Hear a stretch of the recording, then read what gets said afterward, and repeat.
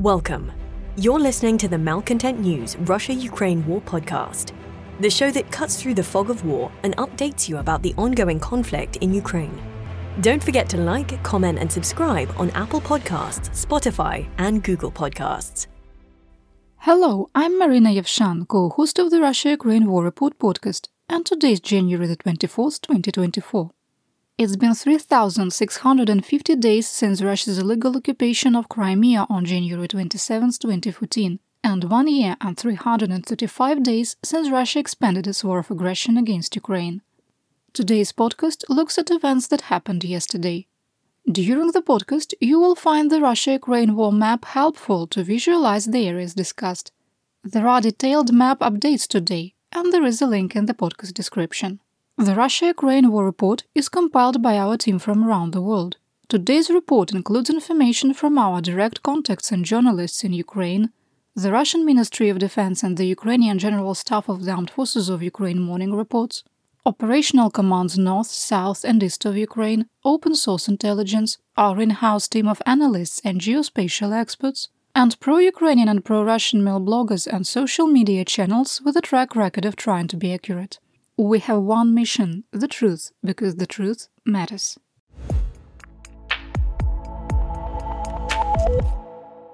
Let's start with the daily assessment. There are small changes from yesterday, so if you skip ahead, you won't hurt my feelings because I won't even know. 1. We maintain it is unlikely that the United States will provide additional military or financial aid to Ukraine in 2024. 2. The continued impasse in the United States Congress to provide additional military aid to Ukraine and the passive response to Russian kinetic and hybrid aggression is contributing to Russia's expanding axis with North Korea and Iran and global hybrid warfare. 3. We maintain the armed forces of Ukraine are facing critical ammunition shortages, particularly air defense missiles and artillery shells, that are directly impacting the ability to maintain existing defensive lines. 4. We maintain that Ukrainian forces no longer have the combat potential to engage in any offensive operations, and Russian troops are capable of additional tactical success and achieving limited operational goals. 5. The reduction in Ukrainian combat potential is a direct result of blocked aid from the United States and the European Union. 6. Russian forces have established an operational objective to capture Chasiv Yar west of Bakhmut. 7. Russian commanders have put mission objectives over all other considerations and are committed to capturing the Avdiivka salient regardless of the cost and are maintaining a force of at least 40,000 troops. 8. We maintain that combat that closely resembles World War I trench warfare versus 21st century combined arms maneuver warfare will continue through meteorological winter, which ends on February the 29th. 9. We assess that Russia's ongoing political purge is accelerating and the Putin regime is accelerating its transition into a fascist state. 10. While the possibility of an intentional nuclear accident caused by Russian occupiers at the Zaporizhzhia nuclear power plant remains low, in our assessment the threat to Europe is not being taken seriously. We are extremely troubled by the last report from the International Atomic Energy Agency and the increasing resistance from Russian occupiers to cooperate with the United Nations organization.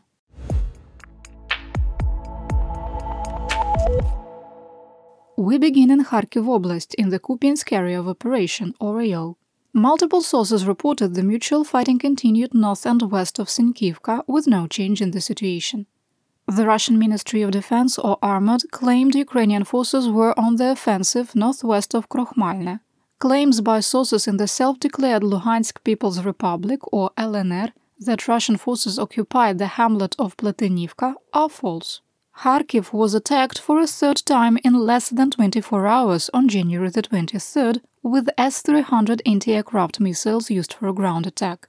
The third attack hit a school and civilian infrastructure, wounding at least 9, with 3 in hospital.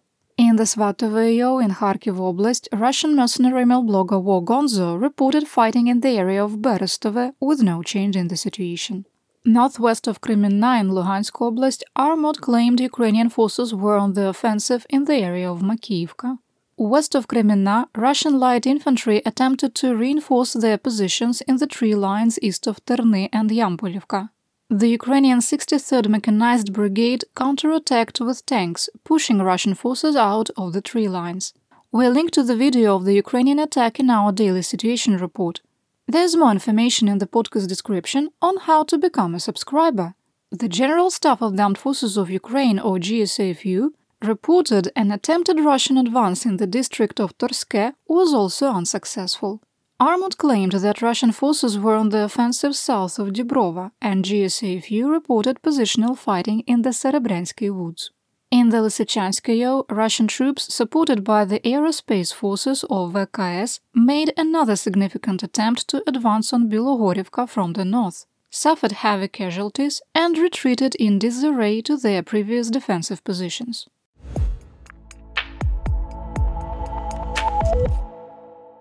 Next, let's talk about the Donbass. In northeastern Donetsk, Russian forces may have entered an operational pause.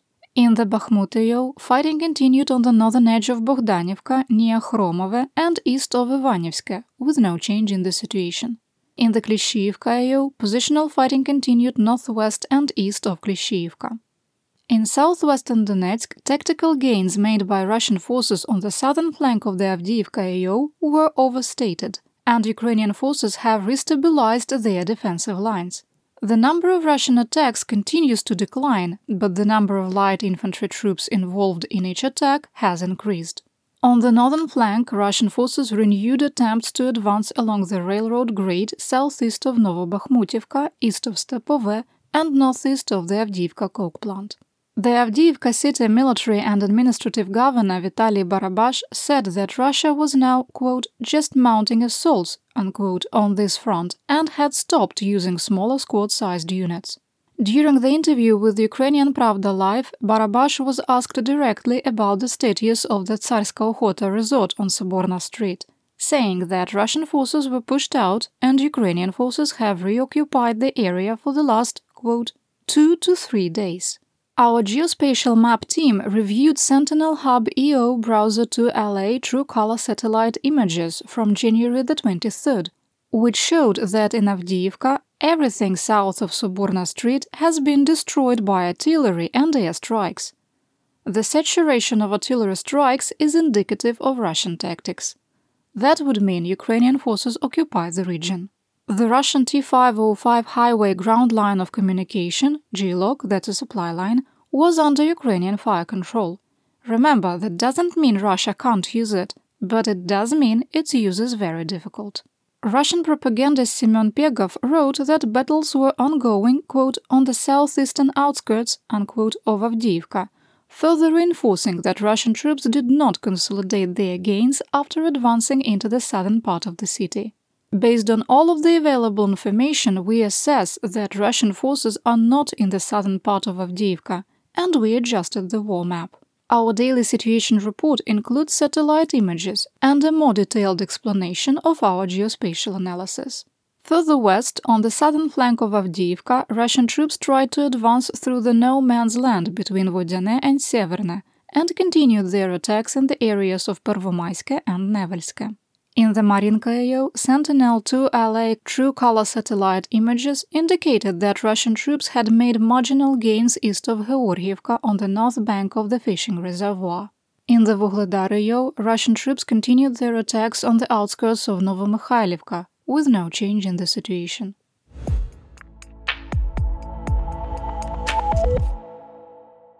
In Zaporizhia, fighting was ongoing in the Gulyaipole area.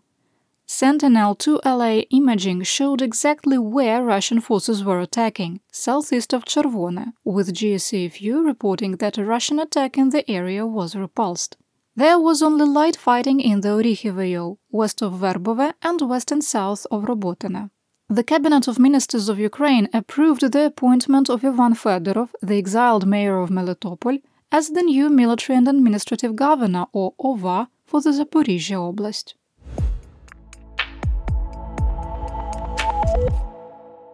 Here is the update for the Russian front, and I have breaking news.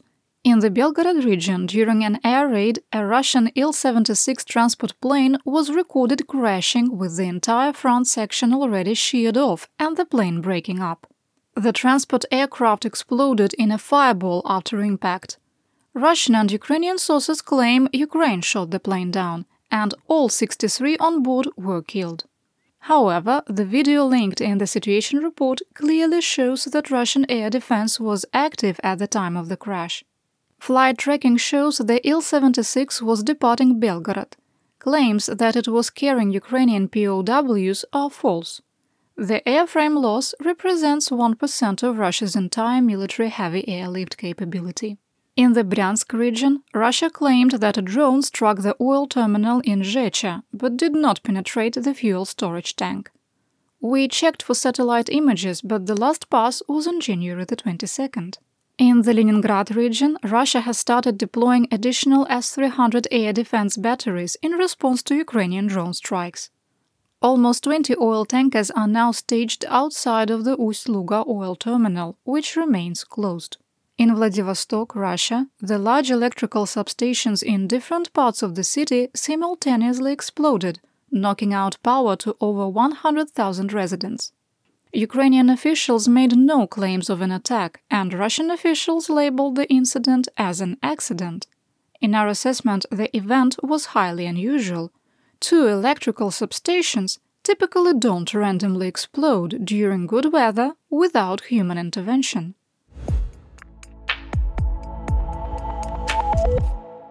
It was another very busy news day. Here is my theater-wide update. On January the 23rd, there were only 42 combat clashes reported across Ukraine, down 2/3 from a week ago. An assessment. Our analyst team is perplexed about why Russia launched a brief wave of attacks that did not produce significant tactical results or operational success. Russian troops appear to lack sufficient combat power to reach their larger operation goals, and Russian commanders appear to be struggling to find a way to shift the attritional warfare math. The situation would be even more favorable for Ukraine if its forces were not on the brink of catastrophic ammunition shortages. The spokesman for the Ukrainian Air Force, Colonel Yuri Ignat, said that some Russian missiles fired against Ukraine on January the 23rd did not reach their targets due to, quote, obsolescence, malfunctions, and interference from electronic warfare systems. Additionally, pictures of missiles debris showed that at least one of the Kh-101 cruise missiles used was produced in December 2023. Ukrainian President Volodymyr Zelensky said that over 130 were wounded and another 18 killed during the overnight and morning attacks, including 15 in Kharkiv, 2 in Kherson, and 1 in Dnipropetrovsk Oblast.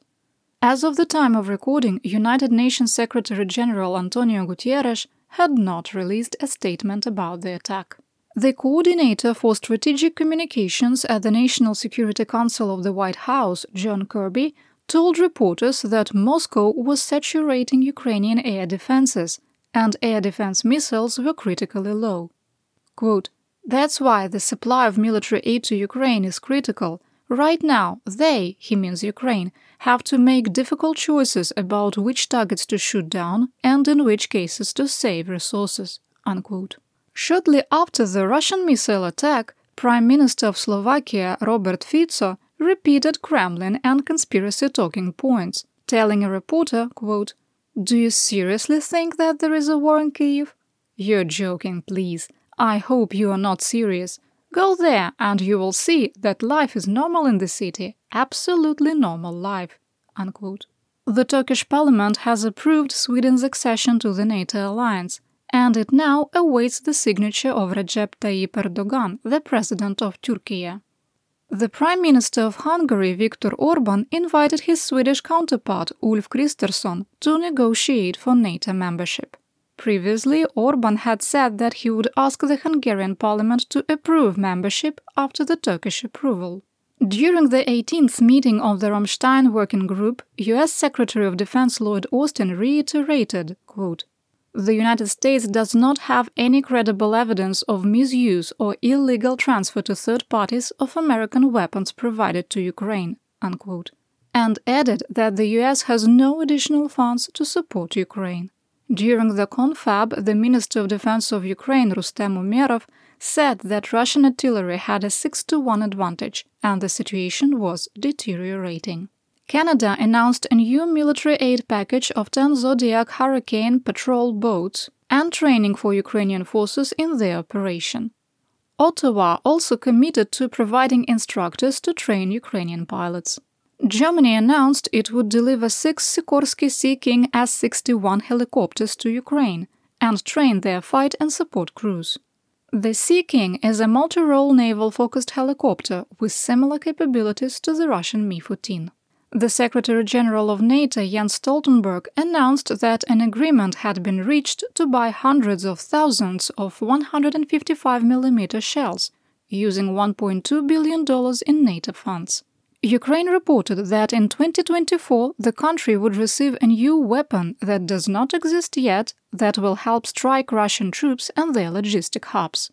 United States Senator James Lankford announced that while progress had been made on reaching an agreement for an immigration reform package and military aid for Ukraine, there was still work to be done, and discussions had ended for the week. Lankford remained optimistic that a vote would be brought to the Senate floor next week. My script editor left a note. It says, "Must not write a rant." You're listening to the Malcontent News Russia-Ukraine War Podcast. Our team of journalists, researchers, and analysts is funded by readers, listeners, and viewers just like you. To support independent journalism, please consider becoming a patron. You can find us on patreon.com/malcontentnews.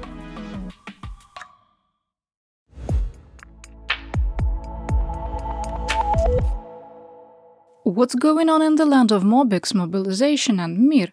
It's time for the Russia update. The United Kingdom provided the UN with satellite images as evidence that North Korea was, and still is, supplying Russia with ammunition. The Russian cargo ships Maya, Angara, and Maria were in the North Korean port of Naijin, and all three are known weapons carriers. In the occupied settlement of Amvrosiivka, Donetsk Oblast, near the Russian border, a truck driver discovered that a landfill was full of military aid meant for Russian troops. The equipment had been destroyed by tractors and included stretchers, winter clothing, and medical supplies. State Duma Deputy Ekaterina Stenyakina called the incident a criminal act of sabotage. January has been a brutal month for Russian senior field officers. On January 16th, Lieutenant Colonel Andrei Kharchenko, the Deputy Regimental Commander for Military and Political Work of the 1125th Motor Rifle Regiment, was killed in action. Military and political work includes blocking troops and making sure soldiers consume Kremlin propaganda. When senior political officers are near the line of conflict, it indicates there is a major incident of insubordination or desertion. Additionally, personnel shortages can force political work troops to engage in real combat instead of threatening to shoot their own retreating forces. Early in the month, Lieutenant Colonel Nikolai Manshin died of a heart attack during fighting. His obituary reported that he was a little green man in 2014, participating in the Russian military invasion of the Donbass. On January the 21st, Lieutenant Colonel Yevgeny Dragunovsky, battalion commander, was killed in action. Two more Lieutenant Colonels, Nikolai Samarin of the 24th Motor Rifle Regiment and Igor Kompanets of the 26th Motor Rifle Regiment, were killed in action in the Orikhiva Yol. Colonel Roman Torokhov was killed in action in late 2023. It was announced he had been awarded the title Hero of Russia on December the 16th, posthumously, after being killed in action in Ukraine. Additionally, on January the 15th, Major Viktor Klimov, test pilot and the deputy training commander of the 1338th Shilkova Test Center, Chkalovsky Military Airfield, Moscow, was killed when an anti-aircraft missile hit the Il-22M command and control aircraft he was piloting. The co-pilot was able to land the plane and is reportedly severely injured. A new Russian Franken tank was discovered, with pictures showing T-80 tank hulls with RBU 6000 212mm naval anti-submarine rocket launchers mounted to them. Over the summer, pictures showed the RBU 6000 complex had been mounted to the MTLB armored personnel carrier. The rockets only have a range of 4,300 meters, and it is unclear if this modification was made due to shortages of T-80 tank turrets, shortages of BM-21 Grad rocket launchers, or in excess of RBU 6000 launches and ammunition. I can't imagine having up to a dozen unprotected missiles on the top of a tank will hold up well when hit by a $500 one-way drone. Russian soldier and mill blogger Andrei Morozov, better known as Murs, disassembled and inspected the new Combat Aura Dome 10 anti-drone system and said it was a good way to, quote, waste 50 watts of electrical power, adding, quote, I sense that the battalion commander's phrase "the Chinese failed" will become a meme. Russian propagandist Danil Bessonov said that he would prefer if Ukrainian forces would stop fighting. In his view, the more Ukrainians that are preserved after a Russian victory, the more who can be mobilized in a future war against NATO. We'll link to his video with English subtitles in our daily situation report. State Duma deputy Mikhail Matveyev was forced to publicly apologize to Chechen warlord and aspiring dentist Colonel General Ramzan Kadyrov after disparaging Muslim immigrants. Early in the day, a video leaked of Matveyev saying that some migrants are angry savages who, quote, aggressively impose their Sharia on the residents of Russia, unquote. After his statement, Kadyrov called for Matveyev to be removed from the State Duma.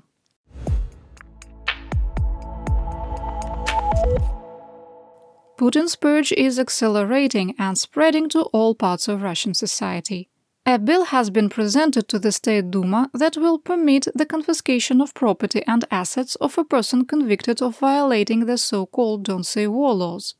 Speaker Vyacheslav Volodin supports the bill, saying it, quote, will allow the confiscation of money, valuables or other property used or intended to finance criminal activities against the security of the Russian Federation, unquote. The state would be able to take all assets and property, including the property of spouses and children, for spreading fakes about the military, public calls for extremist actions, discrediting the armed forces, calls for separatism or anti-state activity, calls to impose sanctions on Russian officials, assistance to foreign states, or the rehabilitation of Nazism. While this is an additional tool to suppress dissent, it has the added benefit of funding the Russian state budget. Others may have already forgotten about protests that erupted last week in support of activist Fail Alsynov in Bashkortostan, but our analyst team is monitoring the fallout. Dozens have been arrested, with the first mass raid in the village of Temyasovo, where a bus and security vehicles with no license plates rounded up residents. In Baimak, activist Dim Davlet Kelden was arrested and brought to pre-detention with 36 other people to the city of Ufa. Since Monday, 111 people have been convicted of disobedience to the police and are still being held as deeper investigations continue. The Russian Vulcan Protocol, which suppresses internet access during unrest, is still in place. People living outside of the region report that they have not been able to reach family members and friends on WhatsApp and Telegram. In Kostroma, a 30-year-old man has been arrested and charged with making calls for terrorism. Last summer, in response to a post on VK, Russia's Facebook clone, that accused Moscow officials of covering up the damage from a drone strike, the unnamed man wrote, quote, "Handsome guy did this." He now faces 5 to 7 years in prison. In the Ivanovo region of Russia, the Federal Security Services arrested anti-war blogger Sergei Veselov. Veselov is charged with justification of terrorism due to an anti-war speech he made, and this represents the fourth criminal case opened up against him. In occupied Crimea, the Russian Criminal Investigation Department searched the home of the deputy head of the Central Election Commission of the Kurultai of the Crimean Tatar people, Nazim Mehmetov. Mehmetov is accused of illegal arms trafficking, but was not detained after the search. Security officials took computers and cell phones from the residence. In Novosibirsk, city officials denied a permit to protest for a second time. The group wants to protest the ongoing heating and power outages with a rally called "Let's Return Energy to the People." City officials have denied permits, saying that the event could, quote, create a threat to the rights and freedoms of man and citizen, legality, law and order and public safety, including the foundations of the constitutional system, unquote. The Prosecutor General recognized the Anti-War Committee of Russia as an undesirable organization, responding to a denunciation filed against State Duma Deputy Andrei Lugovoy. The group was formed in February 2022, and while the term undesirable organization may seem funny, it means any further association with the group would be a violation of the so-called Don't Say War laws. Metropolitan Leonid Gorbachev, the Patriarchal Exarch of Africa of the Russian Orthodox Church, was removed by the Supreme Church Court. The Metropolitan was associated with the former private military company Wagner Group and an ally of its deceased leader Yevgeny Prigozhin. He was told his dismissal was, quote, for church offenses identified during the transfer of cases during the dismissal of the rector of the Church of All Saints in Kulishki, unquote. The Supreme Court of Russia shut down and liquidated the assets of the Khakassia News Agency because the publication did not follow Kremlin propaganda guidelines. One of the violations included not reporting that the lead singer of the band The Leg Crashed is a recognized foreign agent. The novel Heritage, written by Vladimir Sorokin, has been removed from stores and online sales after blogger Olga Uskova wrote a denunciation against the author. She complained that the book describes how, quote, the monster leaders of Russia, China and Belarus feed their countries with pieces of human bodies, unquote, and needs to be checked for LGBT and pedophilia propaganda. Roskачество has defined new rules for toys that, quote, can cause harm to the health and development of children, unquote.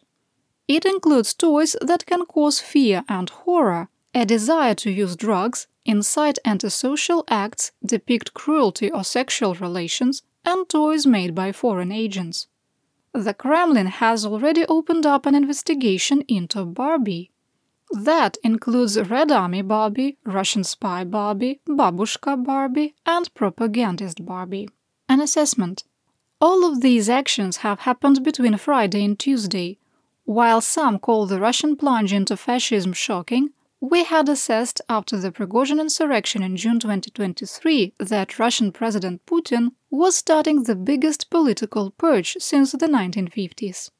Moscow used the insurrection as a way to justify turning its hybrid warfare machine against its own citizens, who are moving to a state that ironically resembles Hitler's Germany with thunderous applause.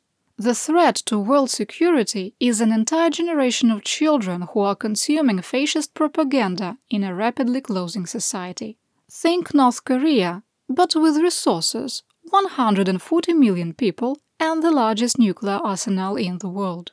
The model the Kremlin adopted mirrors the same tactics of Nazi Germany.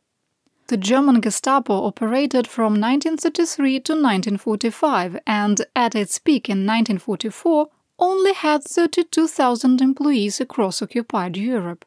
How was it possible for the Nazis to maintain their tight grip on power with such a small organization? Through denunciations and reports provided by ordinary citizens who acted as the eyes and ears of the political police. After 2 years of intense propaganda is increasing its effectiveness. Ukraine's allies need to fully support Kyiv and commit to the full defeat of the Russian Federation armed forces in Ukraine. Otherwise, this metastasized cancer of fascism will eventually bring war to the rest of Europe.